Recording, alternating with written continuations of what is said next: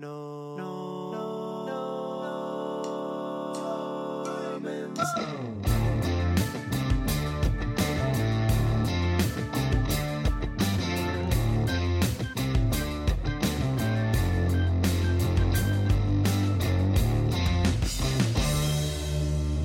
everybody. It's Norm over here from the Norm's Rare Guitars podcast. I want to tell you about my buddy Bill Champlin, one of my idols. This guy is one of the great guitar players, keyboard players, songwriters. He wrote one of my favorite tunes of all time for Earth, Wind & Fire called After the Love Is Gone. That's just a small portion of the stuff. He played with Chicago for so many years. Great keyboard player, great everything. It's the great Bill Champlin.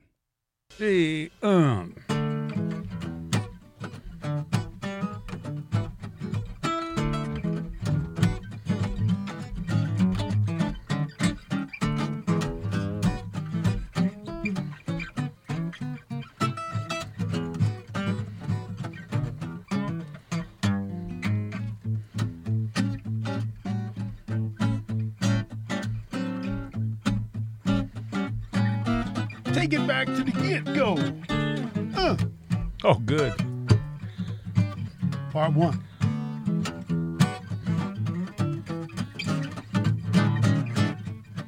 Hey, everybody. Norm over here, and we're at the Norm's Rare Guitars podcast, and I'm welcoming today one of my big heroes because I'm like an R&B kind of guy, and we've got the great Bill Champlin from the band Chicago, from the band The Sons of Champlin, and several new projects that he's doing. My buddy Nick Dias on guitar with him too. This is like acoustic funk, part one, part two, and whatever you want to call it. Just send money to Norm's Rare Guitars, and you can have all the copies of this as you want. But I just want to say it's my honor to have been blessed to have some of the greatest players in town, and a lot of them live very close by. And Bill is one of them who lives just right up the street. How convenient. And could you find us? I'm the guy that threw the rock through your window from my house. That's what it was. Oh, okay. That's when you were wondering who that was. Yeah, I figured it was another happy customer. It was the one that said, "I want your Stratocaster. And I want it now." Well, let me just say this. I've been aware of Bill's career for so many years, and he's written so many great tunes. He played with Chicago for how many years? Oh, God. 20... seemed like a week, but it was about 28 years. Wow. I kind of came in right around the time Foster did. Right. David kind of That was just lifted the game a little bit. And I heard that they originally wanted you to replace Terry Kath. Yeah, but I kind of misunderstood and thought it was a guitar, like a guitar chair, and I went, man, I can't touch that guy with a 20-foot pole, and I'm not bragging. It was just like it was. I just went, no, I don't think that's the right move. Yeah. I'd get there, I'd play one solo, and then I'd play the same one again for every song, and be like, no, man, you ain't working. I don't think. You're really a real that guitar But player. they were looking for a vocalist.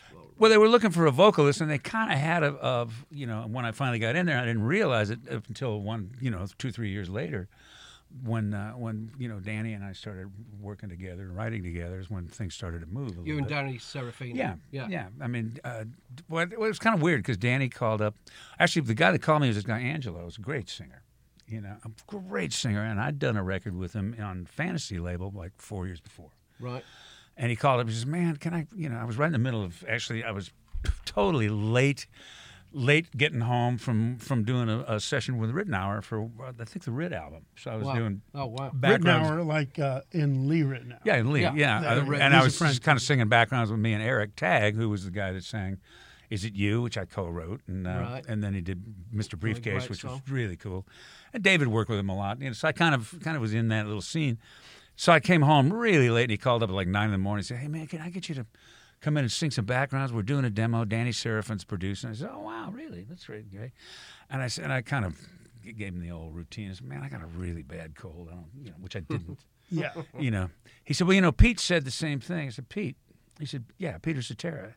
But he's going to go ahead and do it anyway." I said, "What session? Where? When?" I'm coming now. So we were working some stuff out very quietly in the booth, and I went out to the microphone, and Serafin and the engineer and everybody who was in the room just went, there's a blend. Yeah. That's screaming. So that kind of was the beginning. So it was you and Peter just converged. Me and Peter just on a microphone. Yeah. You know, we still get along great. You know, we're still pals. That guy could sing. Yeah. And he's a lot better bass player than most people give him credit for. You're no slouch. Yeah. Huh? You're no slouch either. Yeah. No, I mean, one thing I want to say is that Bill is also known for keyboards. One of the great Hammond B3 players. I like the B3. And I don't solo well on it, but I comp like a motherfucker. That's the way I like to do it. I'm like a Booker T kind of player. Play one note, turn the Leslie on. Just try to choose the right note. Hey, we did a benefit, and I followed Booker T, and he finished with Green Onions, and I went and just looked at the drawbars. Just to see what he was doing. This is cool. Okay. And I was doing another thing. I was playing rhythm guitar with Mike Riley, and Mike Finnegan was playing organ. And Mike's one of the all-time greats on Hammond B3, plus singing, and forget about it. And I was like standing right next to him, looking over his shoulder, seeing, what do you do with these drawbars? After a while, he was playing like this, covering his drawbars. So he couldn't rip his man, what are you doing, man? It was pretty funny. Don't look. We'd jiving each other from the word go. Well, you know, I mean, for R&B, I have to say, one of my favorite tunes of all time is After the Love Is Gone. And you wrote that with my friend Jay Graydon and David Foster. David Foster, yeah. We wrote it for my album, and I just never really cut it very well. I heard the demo, and I thought it was great. Yeah, I mean, well, it started off in A, and then a lot of chord changes. Happened along the way, or however it worked. But when he did it with Maurice and Earth, Wind and Fire, they had the falsetto part. Yeah, had the verse down, and actually Maurice sang the false. Toward the end, they brought Philip in, but Maurice had a better false than a lot of people know about. Yeah, wow. He's an amazing singer. He's really cool. Yeah, good drummer too. He played drums on almost all that stuff. Really? Live, his brother Freddie was playing, but I think in the studio, a lot of it was Maurice. That's amazing. He kind of started his career playing drums for Ramsey Lewis when Ramsey was hotter than a pistol. Yeah. Yeah. So I mean, how happy were you when you heard the cover version then?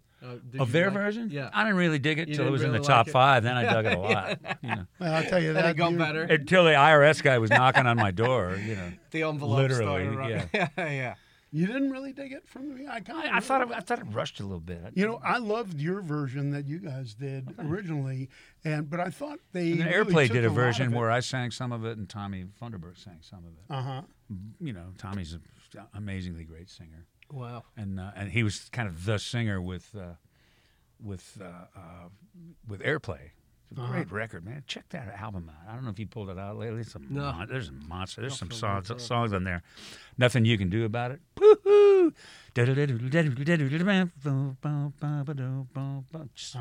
Insane great. And you played with a bass player in Chicago, buddy of ours, Jason Sheff, who is fantastic bass player and a fantastic singer at the same time. Yeah. So, but no sense of humor. Yeah, right. Yeah. Wrong. You've seen that pink bass, right? Huh? His pink bass. Oh, the Lakeland that he played? The T-Mobile. Yeah. He's good. But I think for a while he was playing 5-string, and then he played 4-string, but it was the bottom 4 strings of a 5-string. He's been in the store a couple of times, and he usually just comes in and he'll plunk himself down and go, yeah, what are we doing? And just, play a ridiculous bass line and sing. He's got some chops. His dad's a good bass player, He's got a gene, hasn't he? Yeah.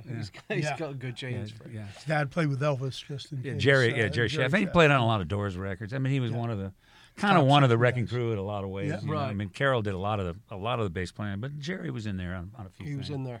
Wow. Amazing. Well, one of our buddies, Don Peake, we did a podcast with, and Don was in the wrecking crew, and Don played on everything from the early Jackson 5 tunes to Let's Get It On to You've Lost That Lovin' Feeling. Leon was on a lot of those dates too.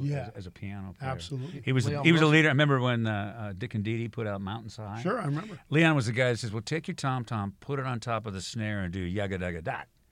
He was the guy that came up with that idea, and I remember going to see him at a show one time, and heard one guy say to another guy, he says, "Hey, who's Dick and Dee Dee?" He says, "I don't know, but I'm next." I just thought that was insanely funny. We don't talk that way on this show. I liked it, though. I don't give a shit. We do now.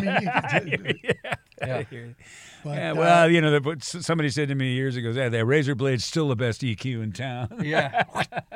gone. It was. Those were the old days. Axe now not whack. All you got to do is do one chorus and just kind of loop it, and if you cut to a click, if you don't do the click, it's really hard to fly stuff. So did you used to play with Leon Russell? No. Actually, we did I got another group that I do in Sweden with Joseph Williams and Peter Fristedt and me, and Tamara usually comes and sings with us. Wow. And we split the bill for 8 or 9 shows in Sweden and Norway.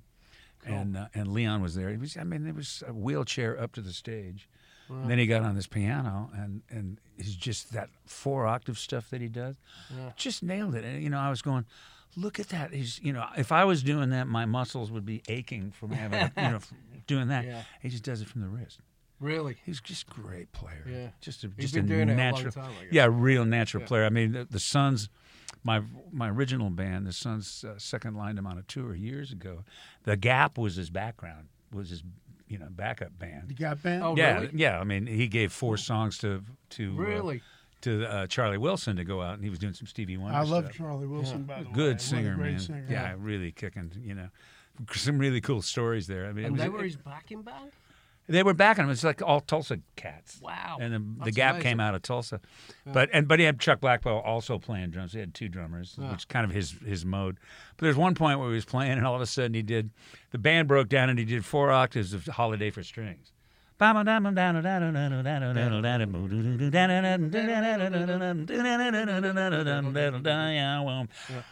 It lightning speed. Wow. 4 octaves, just amazing, just fucking unbelievable. One thing that Jaco Pastorius was involved in was Holiday for Pans, and they were those Jamaican pans, steel drums, and you should hear that. I mean, that's kind of whacked out, to hear it on steel drums. Jaco's an amazing musician. I grew up with Jaco in Miami. Really? So then you probably knew. Guy that was the president of Korg America for a while. I thought you were going to say TK Records. My names are just escaping me. I mean, I spent top dollar on my memory loss. So you're going to notice that as time goes on. You got the best. Yeah. There's shock therapy that seemed to work for me for a while. I hear you. Well, every once in a while, I'll just stick my finger in an AC thing socket. just to see if I can pull that back out again. Make sure everything works. That'll make you at least come awake. Right. One thing that you also did was you wrote "Turn Your Love Around" for George Benson. Mm-hmm. Well, actually, Steve Lukather and Jay Graydon kind of got it started. They handed it to me, and they pretty much had most of the melodies. I came up with the melody for the bridge, and just knocked off the. I was using a lot in those days. I was kind of a coke junkie for a while, and it took me. I was writing it, and I just can't get. I need 5 syllables. Da da da da da. And I didn't come up with them until we did the demo. And I went, how about "Turn Your Love Around"? Because I was telling Jay, That's it. And Jay went, perfect. Something like, let's just use it for now. I said, what do you mean for now? That's the song. And so it was over with, I'll tell you a funny story. One day, we were at my old store, and we were kind of off the path. And, sometimes we'd sit there for 2 hours and nothing would be happening. Yeah. And out of boredom, we would go over there was a bowling alley down the street, and we used to bet on almost anything at my old store. From pinball machines and stuff. I actually compulsive gambler. You saying? Oh yeah, I had a pinball machine in the store, and one day I took the vacuum cleaner and broke the pinball machine because it was cheaper for me to break the machine than to keep it around. I was losing $50 a game on the pinball machine. Exactly. So anyhow, you haven't figured out how to empty it. Yeah, no. I mean, so look at those big hotels in Vegas. Yeah, they didn't get them from you winning. Yeah. Well, no, they got part of that from me losing. Yeah, exactly. But I'll tell you, when I went over to we decided we'd bet on some bowling games. So we go over there, and we're bowling, and right next to us is Jay Graydon. Good bowler. Amazingly good. I mean, we're standing there and we're watching him, and he's like throwing strike after strike. He knows more about and he knows, like, man, sometimes they oil it too much, so you got to change your whole. Oh yeah, no. So I mean, I've gone to sessions at his house and done an hour and a half of watching all these, insane bowlers. He says, now look what this guy's doing. Check this out. I mean, Jay's just, wow. He's a guy that when he programs, he's talking nanoseconds. Wow. He said, man, you got to get your groove right in that little place that, it's just insane. Wow. Well, we were watching him. Bright dude. Very bright dude. He almost bowled a perfect game, and we're kind of looking at him and going, It's where he kind of lived. Hell? Yeah, no kidding. Yeah. And then I said, Jay. He said when he was a kid that it was a toss-up between being a musician and a professional bowler. Right. Oh, my God. Yeah.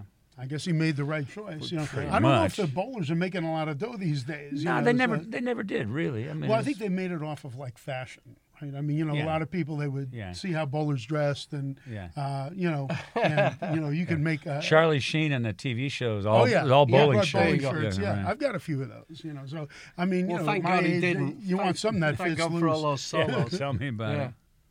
Well, speaking of something that's loose, let's get back to me. Yeah, there you go. I wanted to ask you, how did the Sons of Champlain come about originally? Well, we had was a group. Was that your first major? Pretty much, yeah. I mean, the first one that got any record deals to speak of. We had a group called the Opposite Six.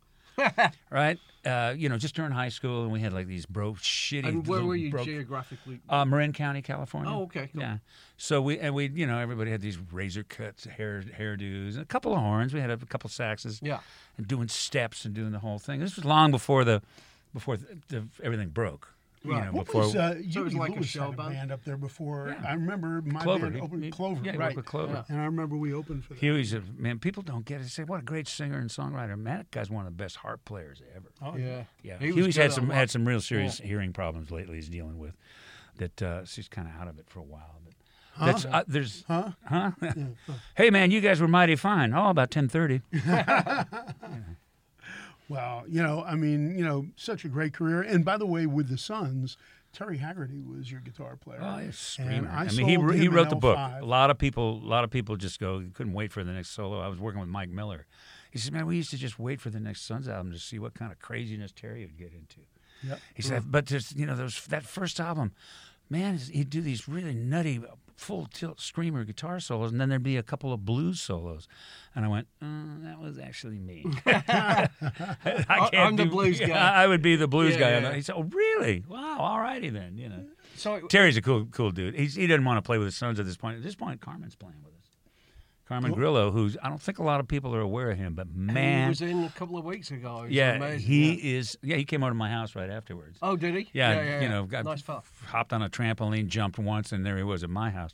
But he's an insanely great singer. Yeah. Unbelievably great guitar player. He's a good engineer. Fantastic. The first time I heard him, I was backstage and I was listening. And he had this guy Jan Garfinkel was playing organ with him, and he was playing a Tal Farlow. Yeah. And singing. It's a 19-year-old kid, real little guy, and I went, I got to go hear those two guys. And I went on. It was just this kid. I just went, I got to meet this kid. So we became fast friends. He was best man at my wedding. Really? To Tamara. Awesome. Which one? With Tamara. Yeah, sorry. with Tamara. It's the second one. Okay. Second and last. We're grooving. She's awesome.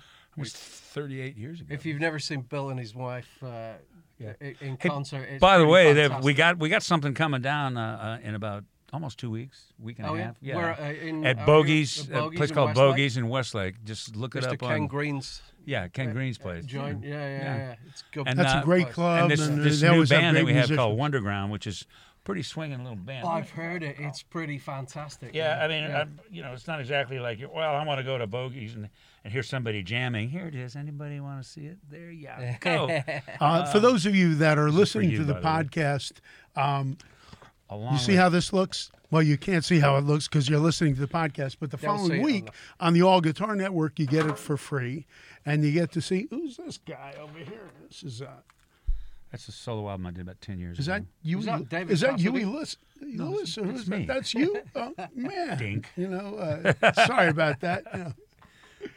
Somebody came on an airplane and says, "Man, you're Huey Lewis." I said, "No, I'm not. Bill Champlin." Said, no, you're Huey Lewis. I said, "Well, all right. I guess I'm Huey Lewis." Well, what you should have said is, "Can I start a tab?" Yeah, right. Yeah, well, not on an airplane. There you go. Yeah, that probably wouldn't work out. And my tabs are usually, I would like 3 Diet Cokes, please. I know that's me these days. I left that stuff behind in '85, I think, something. Yeah, like that. Yeah. Well, Diet Cokes are like my medicine. Huey Lewis, he used to do a lot of stuff with Phil Lynott in London. He was really good friends with the Thin Lizzy guys. Yeah, amazing. He was a sweetie pie, man. Good harp player, but one of the best. He does that octave thing. Right. I don't even know how they do that, but it's like he's playing his stuff in octaves. It's just, I know a little bit about harp. Usually breathing in is the key that you're in. That much, and that's about as much as I know. Chicago did a record it was actually a solo thing, but it ended up being a Chicago record. We put the horns on it for a movie called, and the song was "Hearts in Trouble," and I did like four little Days of Thunder, yeah, Days of Blunder, and at some point in the game I did like four little places where I did a harp lick. And and that band was Chicago, man. The harp player in that band is Tristan Bowden. He's a monster. Oh yeah, he's really good. Yeah. Spent a lot of time listening to Butter, and you can't beat that for a teacher. Yeah. Years ago I had a band with this guy Rick Vito, and we had this guy Juke Logan, who I don't know if you knew him, but he was well, Juke was a fantastic harp player, and he played Wurlitzer piano. Yeah. Wurlitzer one for the money. Yeah, okay, one of those. Yeah, I gotcha. So 140B, and he was really good. And I don't want to mention who this was, but there was a famous girl singer who was very, very well known, but I don't want to. We were playing at the Topanga Corral, and this was the days of there were a lot of drugs being used, and we were sounding pretty good that night. There were a lot of people that were on the dance floor. Everybody was raising hell, and this girl thought it would be a good idea to come up and do a tune with us, which we would have been fine with her singing. Yeah. But Juke would have like this little box of all his harps on top of his that's what I was about to bring up, on top of his Wurlitzer piano. And this very well-known R&B girl singer came up and decided she was so inspired by the tune that we were doing that she would take a harp solo, although she didn't play harp, and didn't realize that they were in different keys. And she pulled out a random harp, and we didn't know what to do. We were all looking at she was just a jazz ball, Ornette Coleman. Oh, yeah. Well, this was jazz, but it was a different kind of jazz. Right, so we looked at each other, and we went, dun dun dun dun dun dun, boom, and we all left the stage, and she went, "Fuck you guys, you'll never work in LA again." I won't bring up who it was, but a lot of people know who she was. And it was, so at how that was time. Bonnie that night? Who? Just yanking your chain. Legendary Topanga. I'm talking about a friend of mine, but so this is in Topanga, and those days there were a lot of drugs. And it was all going on. Stuff. But boy, then their little band came out of that venue and that scene was Little Feat, basically. Yeah, we were just talking about our mutual friend Ricky Hayward. Great. I mean, the first time I heard him, I just went, "Oh my God, this is good. This stuff is really, really good." They have a couple of things with full horn section. It was like, oh man. Well, Nick, you played with Richie for a while. Yeah, we actually started a little band of our own up in Topanga when we used to share a house together after my first divorce and Richie's second, I think, or something. Is that when you said you guys were looking at each other and you started to get like love in your eyes? Or was that Help out a pal. You could call it that. It was a hell of a band, I'll tell you that. Whatever it was. Lips have no gender. I don't know. Richie's grooves have always been just so. I mean, especially if you're locking in on. I'd crawl over broken glass to play next to that guy. Like a New Orleans-y second line thing, man. I think him and Willie Ornelas and Tony Bronick. I know Willie real well. That stuff. Oh, fantastic! I mean, Willie Shuffle is ridiculous. Willie. Oh yeah, I played with Willie a little bit. Yeah, he's a funny dude. Willie or won't he? Yeah. Carmen big renamed bass drum. You use that big bass drum. I'm Bronigal. Yeah, I'm. And Tony's the same kind of thing. Yeah. They both can do that whole second line move and really make it feel the way it's supposed to. Yeah. It's almost a shuffle and almost straight. Kind of goes back and pushing and pulling, and there's only a few guys that can really make that thing work. That can pull it off. Yeah, exactly. Hey, Bill, we're going to take a break in just a minute, but before we do, could you pick that guitar up again? And I'd like you and Nick to do something and let people hear you vocalize.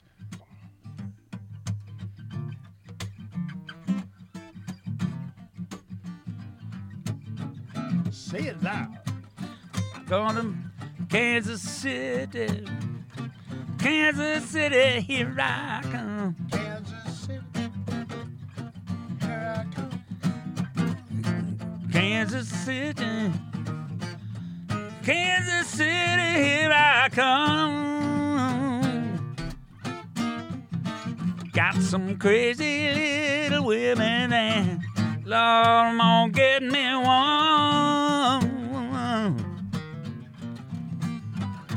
Gonna be standing on a corner, Trail Street is mine. Standing 12th Street ain't fine. With my Kansas City women and my bottle of Kansas City wine. Uh-oh, show off. Well, I might take a plane, might take a train, y'all. If I got to walk, I'm gonna go there just the same. Gonna Kansas City, Kansas City, here I come. Got some crazy little women there. I'm gonna give me one. Keep it going a little bit. Take it, Josh.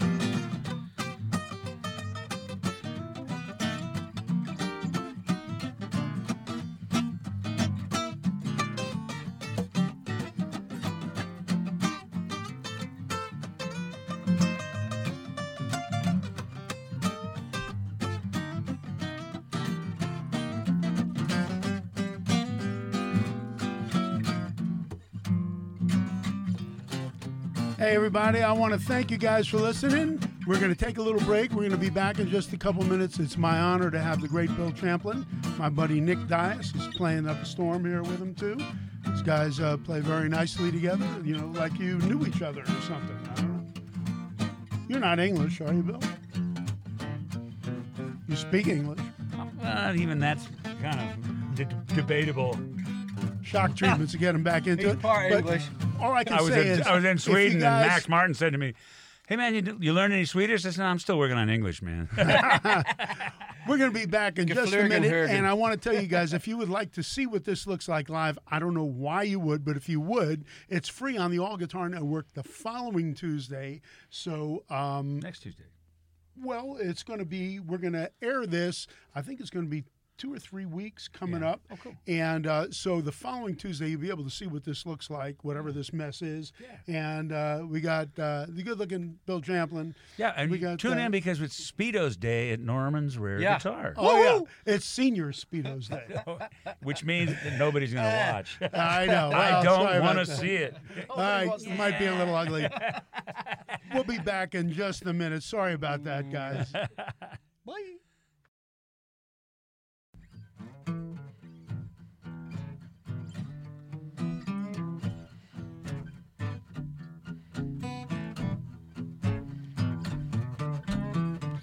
Woke up this morning,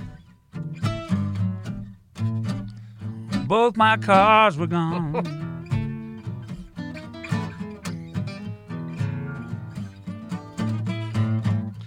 Woke up this morning, both my cars were gone.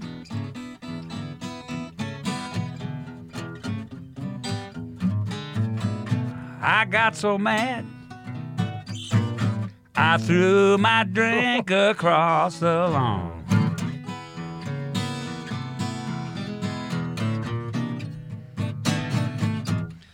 Woke up this morning,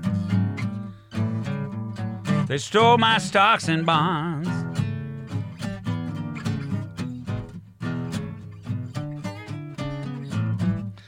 Woke up this morning, Lord, they stole my stocks and bonds.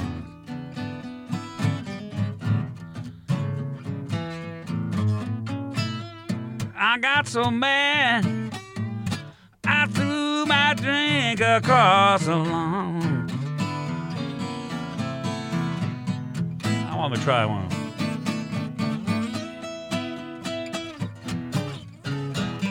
Hey, we are back with the great Bill Champlin and my buddy Nick Dias. And, you know, Bill, you're going to have to explain something to me. What blues guy's got 2 cars to have 2 cars gone? That's and a what Martin blues Mull guy's song. got stocks and bonds? That's what I mean. What kind of cars? Somebody like send me Mercedes and a send me BMW? a rule of the blues, right? and the rules are like, you know, you can't have the blues if you drive a Saab or a Volvo, even if you just killed a man in Memphis, you know. And you can't. If your name is Tab or Troy, you can't have the blues. Yeah, I got a son-in-law named Troy. Yeah, so I was doing a show, and we were doing the TV show In the Heat of the Night. Yeah, I remember that. I did the theme for it, the vocal, the Ray Charles. Wow. Uh-huh. Yeah, and that was a nice little thing. But at any rate, so I was in front of a complete orchestra doing this thing in Norway. This friend, right after I was out of Chicago, he said, "Hey, man, can we just do your stuff? I'll arrange it, fly you over, pay you a certain amount of money." I said, "Shit, yeah, let's go." Yeah. And I was, they kind of knew I was going to do this little Rules to the Blues. You can't drive a Saab or a Volvo. And the whole orchestra had it down. And the minute I did that, they all got up to leave. Because it was in Norway where nothing but Saabs. What else are you going to drive? Right. Nothing but Saabs and Volvos. I was going, no, what I meant was Fords. Hold on now. Yeah. Scandinavia. Yeah. After ABBA, that was their biggest export, wasn't it? What's that? Volvo. After ABBA. Yeah, Volvo. Yeah. ABBA. No, ABBA was, Sweden. Volvo, IKEA. That's a big. It's all pretty much Gothenburg. Getting me Scandinavia's mixed up. Yeah, tell me about it. So we were talking before, and we were talking about your progression from your first band, which is the Opposite Six, right, to the Sons of Champlin, and then the Chicago thing. Because that you were with that band for so long. The Chicago thing was like 7 albums, and 13 years later. We're definitely down the line. Right, but you sang on a lot of those tunes, and and played mostly keys with them, or you played? It was mostly keys, but there were points where I was playing guitar, so it was kind of back and forth. It's always sort of been my mode, is back and forth. When I started, all I wanted to do is really play the drums. Really? But hey, almost every guy in Earth, Wind, and Fire, like Philip said, hey, we're all drummers. Yeah. We're doing other stuff because we aren't great drummers. Yeah.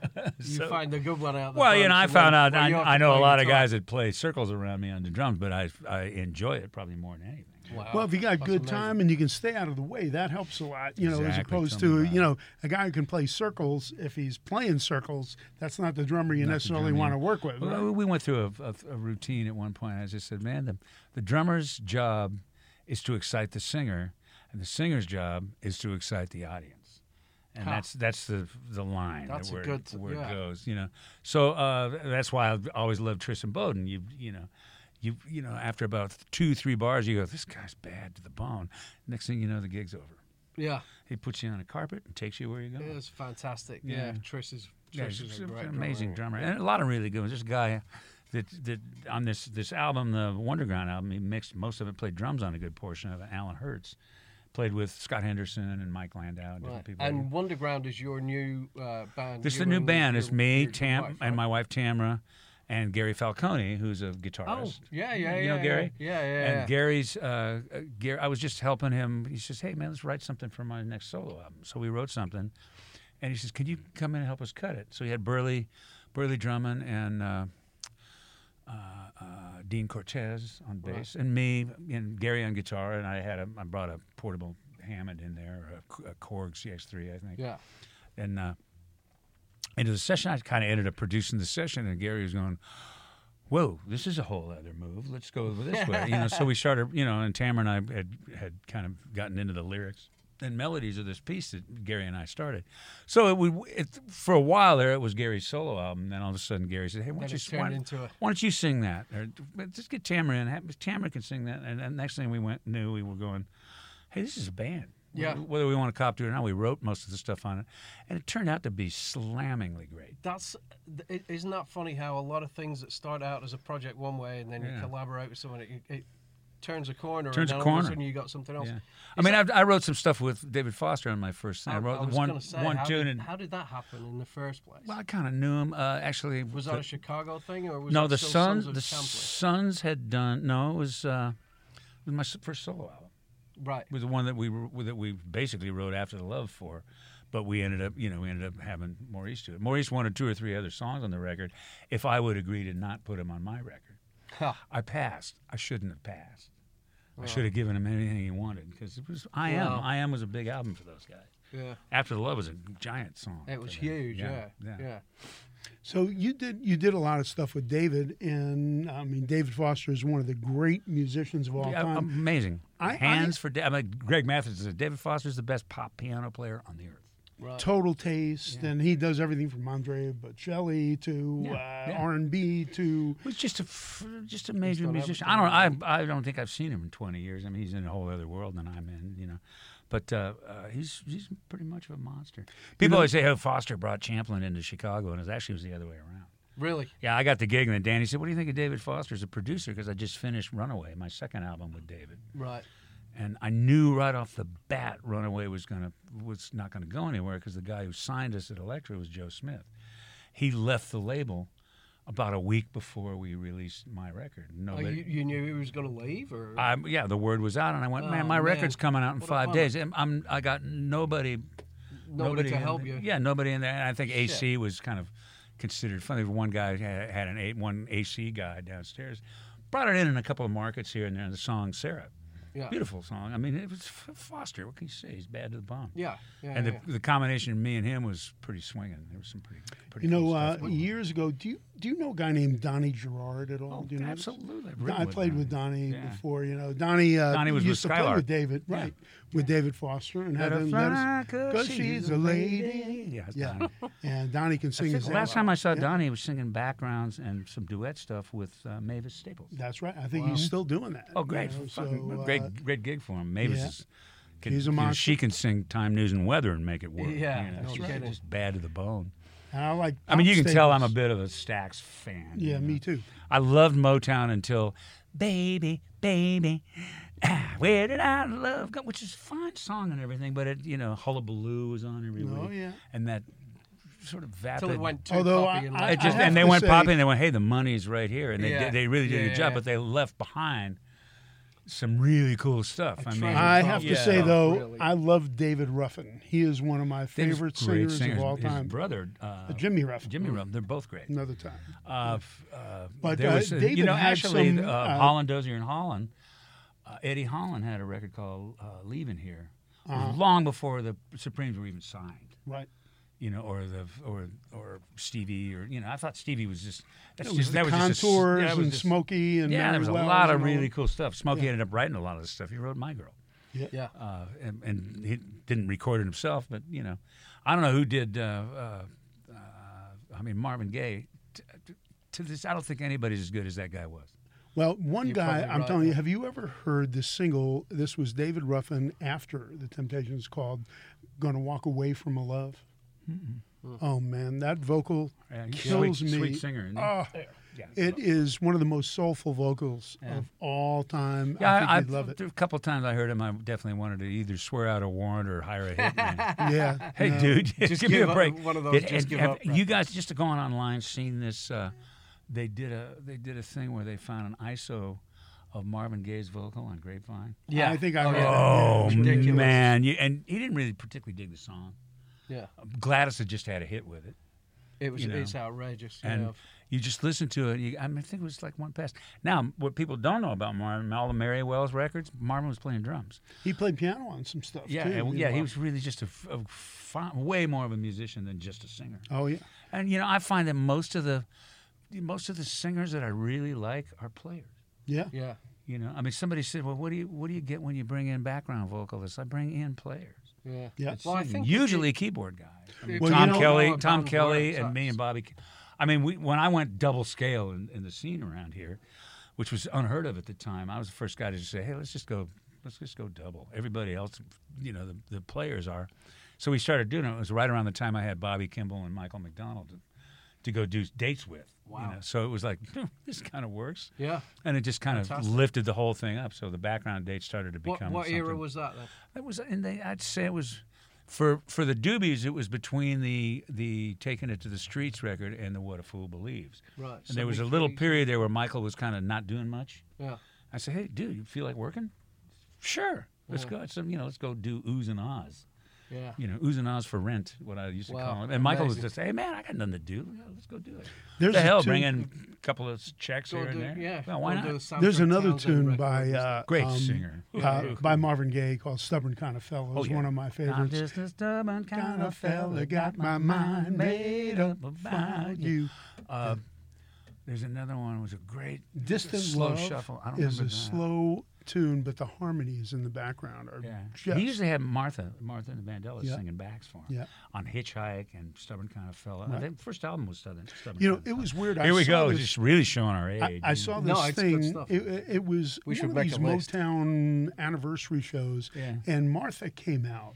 And I swear, and I used to love her vocals. Love Makes Me Do Foolish Things, Quicksand, Heat Wave, all that kind of stuff. Dancing in the Street. Dancing in the Street. Yeah. But she had this vibrato. It sounded like Mrs. Miller or something. It was the weirdest.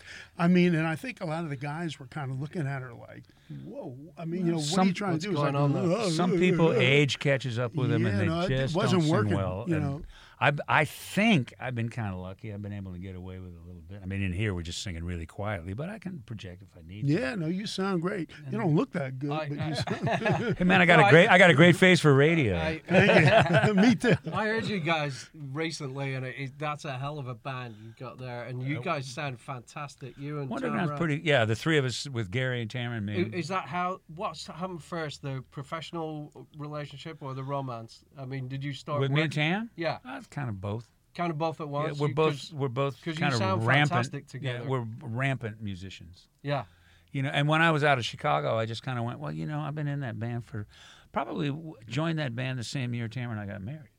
Yeah, wow. And I went, it's 28 years, and the time I've spent with Tamara is maybe 16 or 17 of those 28 years. Yeah. It's all on the road all the time.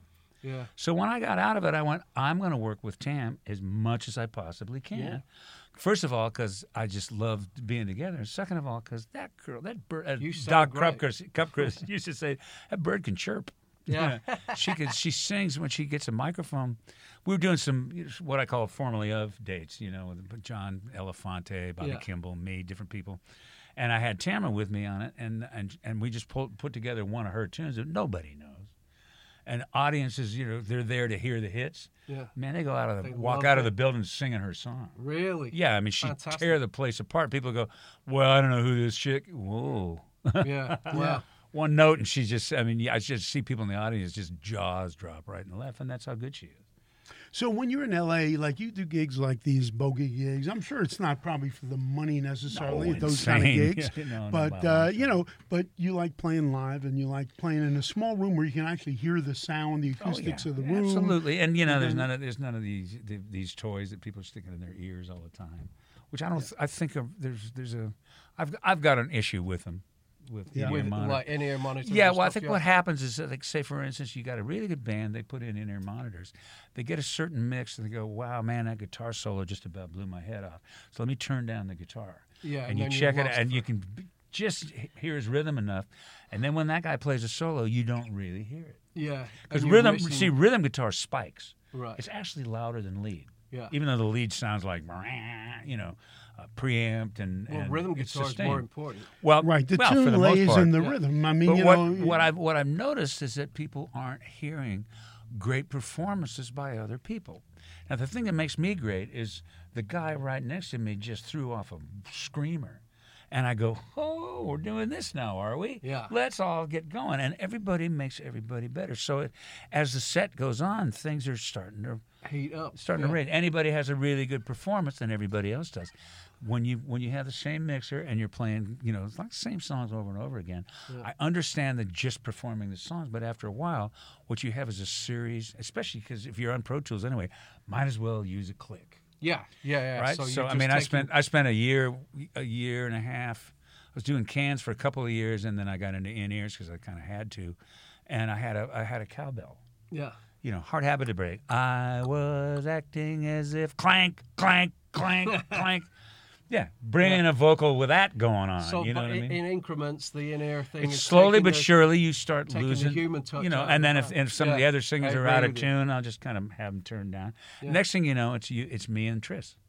in my in-ears, and I listened to somebody else's. I mean, listening to the trombone player's mix one time by mistake. I got his mix. All he had in there was trombone. Yeah. What is that about? Oh, yeah. You know. So it kind of Jason was playing through a pod, so there was no air being pushed on the stage in bass. That's why I kind of love, playing with Earth, Wind, and Fire. Takes some of the humanity out of it. It just becomes... Which is not good for a band. Yeah, it just becomes... Now, some guys can play through it. Doobies use them. Yeah. They sound great. I don't think those guys have ever had a bad show. Yeah. They smoke like a freight train, So they... I don't know what they're getting in their cans, but it's working, For some in cans, I say in-ear monitors or headphones or whatever. Yeah. So one thing that I've been noticing is that there's and this is to save money, where you see these guys coming up, singers. I heard this one vocal group, and they were playing to tracks, singing to tracks, and I was so disappointed, because the thing when you're playing with a live drummer and you're playing with a live band, when things are happening, the swell, you kind of swell and you kind of feel things, and it takes you to different places. If you're playing to a track, that track is never going to change. It's going to be the same thing every time, and I don't know how inspired you can get. Even if it's a good track, when nothing, is going to lift you. Depends on your mood that night, I guess. But no matter what it is, I know there was one point where we were playing the Clicks with Chicago, and depending on what the trombone player one day would go to Tris and say, "Man, you're playing 25 or whatever it was. You're playing it too fast." So I'm playing it to the click. Next day, you say, "Man, that thing's way slow." Too slow. And it kind of depends on his algorithms or his biorhythms that day. How much coffee you drank. Or how much coffee, yeah. I mean, well, with me, that's the name of my scene, But, I mean, those kind of situations kind of come around pretty regularly, and so that's why a lot of people really kind of demand to have a click track and everything. And I've also found that now, remember your first Walkman? Yeah. And you're cranking it and you're digging this band, and as the song fades, it sounds like it's Doppler. It sounds like it's going flat. Yeah. What it is when it's loud, it goes sharp. You hear it sharp. Yeah. Now, if you're tuning to that and you're tuning on with your vocal in there, you're going to be sharp. Yeah. You're going to be sharp. So I found that most people who use in-ears are between 11 and 20 cents sharp. Yeah. Wow. Just kind of what it is, sort of it's the nature of the beast. If you're getting any volume out of it. Yeah. And you find yourself leaning toward more volume to try to get that shit that you had when you were working with monitors. So there's a lesson in there, kids. So it's like when digital recording first came out. The thing that everybody was really striving to get was to make it sound like tape. I tried my first. It was Motu 2408 or something. Yeah. I was going, I'll try to get into digital a little bit for $900 rather than $20,000. Yeah. And I had a Sony MCI 24 over in the corner, and everybody was saying, "Oh man, this sounds more like tape." Okay. Why don't we just use tape? You're going through all of this, buying new stuff and doing this and everything, and you got a tape sitting right over there. Alan Hertz is one of the best drummers that I know, that I've heard in a long time, is probably one of the better mixers that I know. Oh, really? He ended up mixing most of this album. He's really insane. Is he your drummer on the Wonderground thing? Yeah, on a lot of it. Yeah. Not live. Live we were using Burley Drummond and Mary Harris from Ambrosia. Okay. And Bill Bodine plays bass. Yeah. And Bodine's been around for a long time. He plays either plays bass or trumpet. He's down here or up here. Yeah. He used to play with John Arbitrating, didn't he? Bill Bodine. Yeah. Fantastic. Bill's been around for a long time. His feel is ridiculous. Yeah. Superb. And he's such a great musician. No sense of humor. Wrong. Fun. None of these guys are fun dude to hang with. Yeah, we have a ball with him. So that's kind of what Wonderground is now. You never know what's going to be next week, but at the moment, that's what it is. But you guys Ambrosia's kicking in pretty hard these days. I mean, they're working more and more and more. That was a great band back in the day, too. Band. It is a great band. They are still slamming. They got great new singers. They got Doug Jackson playing guitar. You know Doug? I don't know. He's a butt kicker guitar player. Yeah. He's a major, he can play it real clean, real straight, real back behind it, and then when it comes solo time, Goodnight Gracie, he's just up and running. There's I go to this place called the Write-Off Room. Yeah. And, we were talking about that before. And Dean Parks and George Deering and all these great players, Steve Lindsay, all these guys play there. Finnegan and Abraham are playing in a band. There's a guy that I heard there. His name is Doug Livingston. Do you know who he is? Mm-mm. This guy, he was playing pedal steel. He's supposed to be a fantastic jazz piano player. I think I saw a YouTube of him. But this guy is taking a pedal steel to places I've never heard. I mean, he's playing voicings. They were like doing like this stylistics tune, "Let the Sideshow Begin" or something, And they kind of pull all these, like tune number 34, "Let the Sideshow Begin," stylistic, and they pass it out, and then they look at everybody. Everybody looks at the sheet music for about 3 minutes, and then goes 3, 4, and go right into the tune. It's like watching the Wrecking Crew, because these guys are like pros and they could read anything. Yeah. But this guy, we used to say that guy could read the fly shit off the page. You know what I mean? Well, this guy is playing pedal steel, and he's playing all these voicings. It's nothing like country pedal steel. They do one slide. My kid came up with a thing where you could do 2 different slides.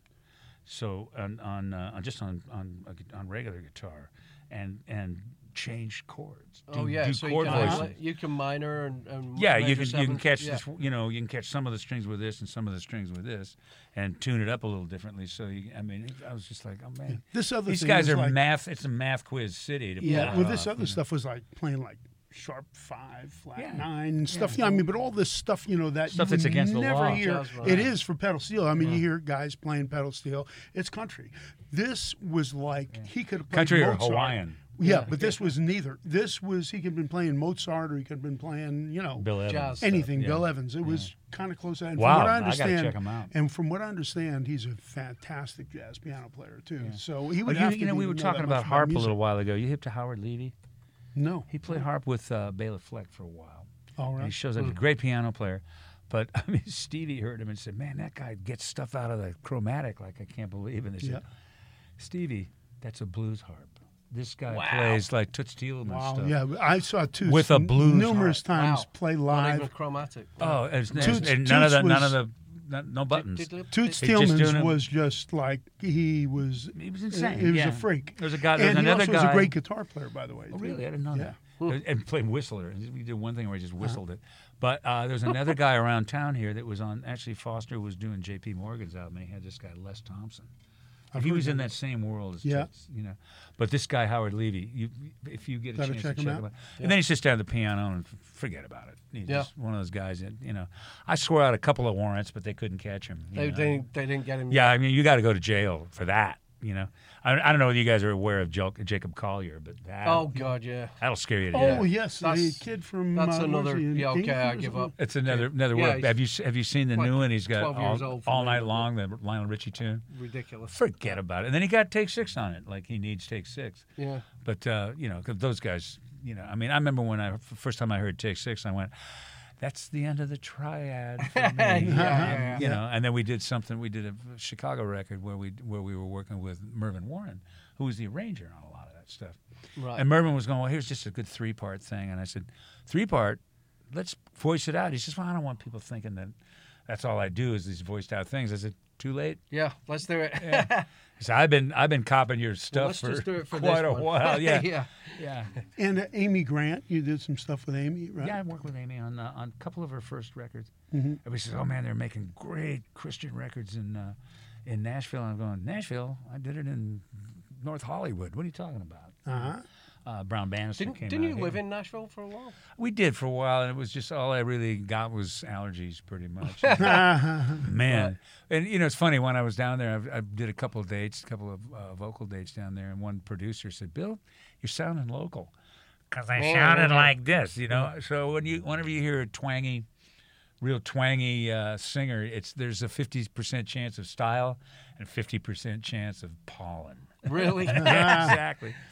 Or spores or whatever. It's funny, when I first got there, we got into the house that we bought, and there was just wasps the size of a Volkswagen just flying around. So I called in a pest guy. It was Orkin or one of those Terminix or one of those companies. And the guy came over, and the guy talked like this. He was just, it sounded like he was working for King of the Hill. He just the twangiest voice I'd ever seen. So we go around the back of the house. He says, let me see if we can find where these things are, And I was just going, oh, here's a shit kicker if I ever met one, So, and he said, hey, y'all know you live next door to George Jones? I said, yeah, he's got a pad over there. He said, they say he's the best country singer that ever lived. And I said, here it comes. Here comes the yeah. I said, yeah, I'll give him this. He's in tune. He's an in-tune singer. He said, personally, I hate that twangy shit. As far as I'm concerned, music died the day that Otis Redding did it. Really? Wow, dig that, man. Straight from the Stop judging books by the cover, Bill. It was just another little knock on your doors that don't judge. How were you received there, being like a West Coast guy? Well, and I had done a handful of records. I've done some stuff for. Bill Schnee used to call me and Rose Stone and a country singer to back up country singers. Yeah. So you're on. So I've done a handful. I mean, and I've done some Stephen Curtis Chapman records, and a handful of records, and I was well known for my vocal arranging. So when I got there, it was cool. Now the other thing is that usually those people that pretty much had those gigs, very territorial about letting anybody in. And I think the word got out is you don't want to let Champlin in. He's going to take it all. Yeah.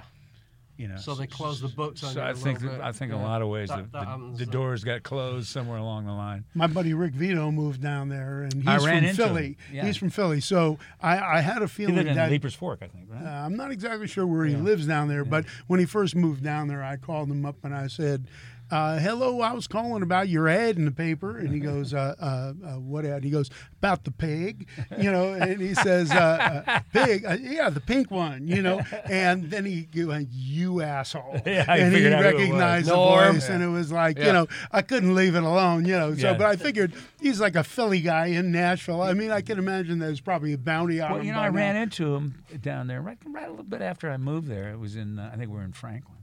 We both happened to be at the same restaurant, and he just came over and said, "You Bill?" I said, "Yeah, Rick Vito." I said, "Hey, dude, what are you doing?" So I just kind of had a conversation with him. I said, "So you working at all around here?" He said, "No, man, doors closed." Yeah. Yeah. He said, Brent. And he's one of the Brent great Mason gets it guitar all. players of all time. Monster. Yeah, I love Rick's playing. I played for 2 years in a band with him. Oh man, it must have been fun. It was great. Yeah, he's an amazing guitar player. And one of the favorites. great steel players these days. He's playing like slide on so much stuff because he was one who played like a rock, with Bob Seger and all that, but he's like one of the funkiest R&B guitar players on the planet. Rick can do anything. He's just one of those guys. Another guy I want to swear out a warrant for. He's a multi-talent. He's just bad boy. So, but he was saying, he says, I go over to Europe occasionally, go to Japan occasionally. It's kind of making goes and does his King Paris thing. And he said I got a little move going. He said I stopped even trying to get involved in this scene here. Yeah, it's pretty closed off scene, Yeah, I mean it's a kind of a closed door situation. Brent Mason gets a lot of work. I know a friend of mine, really great. Well, Vince is not out to become a session guy at this point. He doesn't need to. But the guy that plays with him on all the Christmas stuff, Tom Hemby, you know Tom? I know who he is. Michael Rhodes is another guy that plays with Joe. I turned Jay on to Tom Hemby. They became really great friends. And they said, well, let's pull out some guitars and play and everything. Jay called me a couple of days later. He said, man, thanks for turning me on to Tom. I will never play in the same room as that guy again. I haven't heard anybody like that since Ted Green. Ted was my buddy. Ted, I knew Ted very well. He was a monster in so many ways. He wrote the book on a lot of levels. And he did, chord chemistry. So meanwhile, another guy he wanted to shoot. Absolutely. Can't get it now. He passed away. But he was too sweet to shoot.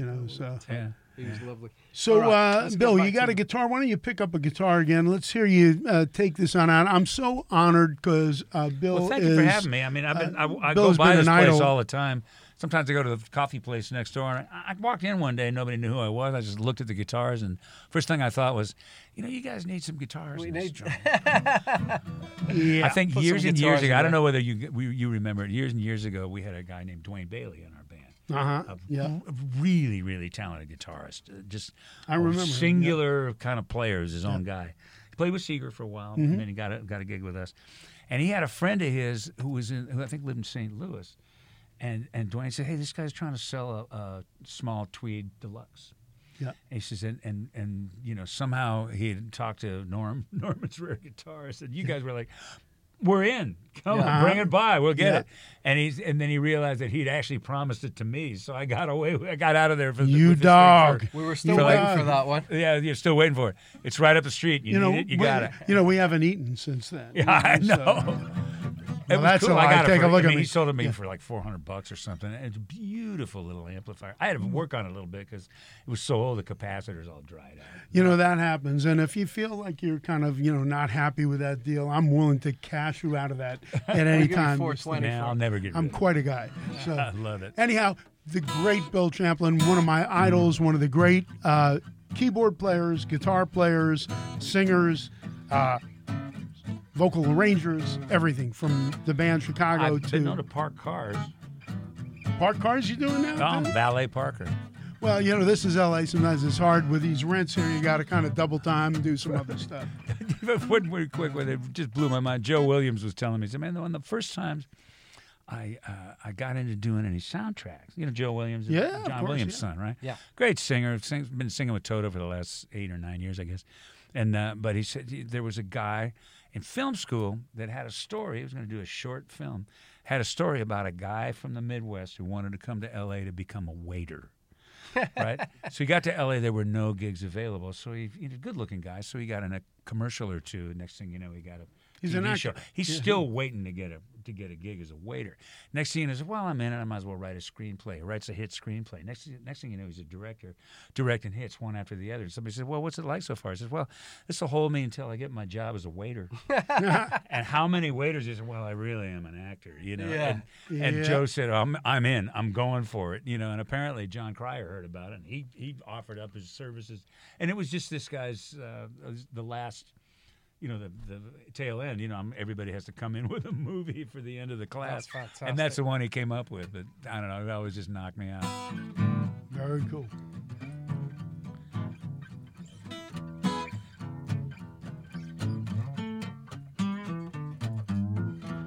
Well, it's been a ball having my buddy Bill Champlin and Nick Dias. These guys really play well together. And, we throw Nick in the fire. Tell your mama, tell your sister.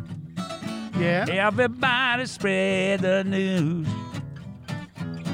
Wondering about the change in Papa. Papa's learned to play the blues.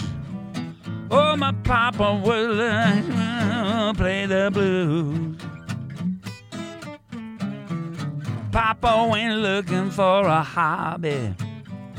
Then he went to hear B.B. King. He drank some apple juice in the lobby. Now he's doing a whole new thing. Oh, my Papa's doing a whole new thing. When he sings this song,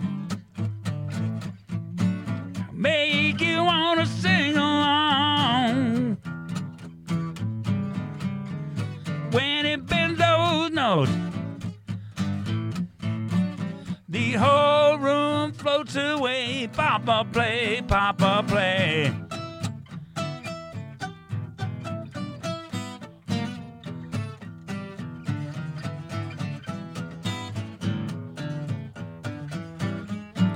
Hey, that's a Sons of Champlin tune. Is that right, Bill? Yes, it was on closing of the Fillmore.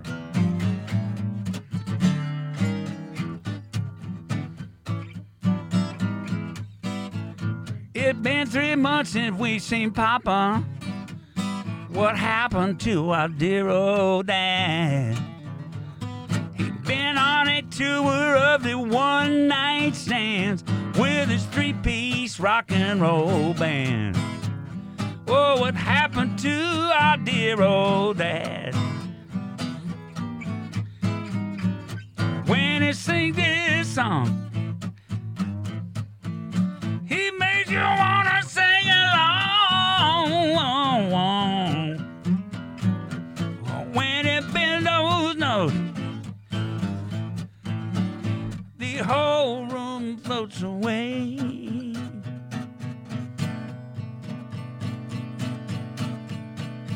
Good God. Hey, that was the great Bill Champlin. My buddy Nick Dias. Thank you, guys. I'm so grateful for you guys for listening. Thanks for and make sure if you want to see what this video is, you go to the All Guitar Network the following Tuesday, and you get to see some senior citizens playing I senior citizen round the corner. That's right. So thank you guys again. We're really grateful. And by the way, just as a thing called What They Were Playing. We've got Nick. You were playing right there. You were playing it's like a 018. 57. Is it an 018 or 00? It's a 00. 0018. My favorite. Both sound beautiful. And Bill was playing a Martin. I believe that's a C2 conversion done by Joel Whitehead, our luthier. Used to be an arch top. And he took the top off, made it into a flat top, made it much more practical for most purposes. So that's what we were playing, or that's what they were playing, and that's what I was looking at. You want to tell them which guitars I'm going to be stealing out of the other room? No. Well, we haven't determined that. I know you're a fast runner, but tell me and you can see them on stage with Wonderground. Yeah. And if people want to see you in the future too, you have like web presence. Yeah, I mean, it's BillChamplin.com. It's pretty easy to Plus, if you want to get this record, which is this Wonderground record, we've got it. You can just call. Well, I think it's on CD Baby to start with, but you want to just do it a little cheaper and so on and so forth like that. Just get in touch with. It's BillChamplin.com/store. Cool. So, and we get T-shirts. We got all kinds of stuff. We're kind of running low, but somebody took all the Sun stuff. There was 7 albums. I mean, 3 on Capitol, 1 on CBS, and three on. Back on Capitol again was Areola Records, right? But it was an offshoot of Capitol, and this remastering guy just took all these records and remastered them in England. I just went online one day and said, "Wow, some guy remastered these things." I went, "Jesus, this." Were you happy with how it turned out? Oh, it was insane. So Tamara got in touch with him. We got a thing going, and we just had him send us cases of them. Oh, fantastic! So there's 2 different albums. One's got the First Son's "Loosen Up Naturally" album, which is a double album. And 2 other records, the first 3 Sons records, and then the next one's got four records, no doubles, so you got four sides in each one, and it's insane, beautiful. Wow. I mean, this guy did a really good job. Fantastic. They've kind of stopped doing it, so what's left of them is here. So you can get them at BillChamplin.com. You can get them BillChamplin.com/store. Okay, cool. And support your artists, because I mean these are artists that actually play instruments and sing, and it's not, I don't consider playing a turntable necessarily. I mean, I guess there's an art form to it. Some of it kind of goes by me a little bit. I heard a story where this guy calls a friend of his. He says, 3 in the morning, he said, "Man, you got to come over, man. I got the coolest thing on this record, the coolest thing." And he plays the record, and you hear a James Brown scream. He says, "That's it. That's just James Brown." He says, "Yeah, but I was the first one to think of it." Yeah. So an artist nowadays, the first one to think of it, to think of doing it. And so, I mean, I've always just looked at Hollywood and L.A. as pretty much, bowing and genuflecting to the best fax copy or Xerox copy of. The first one to sample it. Yeah, and the real deal, a little hard to deal with, Oh, he's got an attitude. Why? He's a musician. But seriously, go see the band. Absolutely. Great. They're really fantastic. Good. Yeah, so come on out to Bogies and you're going to love it. And check the video of the podcast at the All Guitar Network. Thank you guys so much. Thanks a bunch, you guys. Bye. Thank you guys for listening. You can get us on Apple Podcasts or Spotify or wherever you get your podcasts. And please give us a good rating. We could use it. Thank you very much.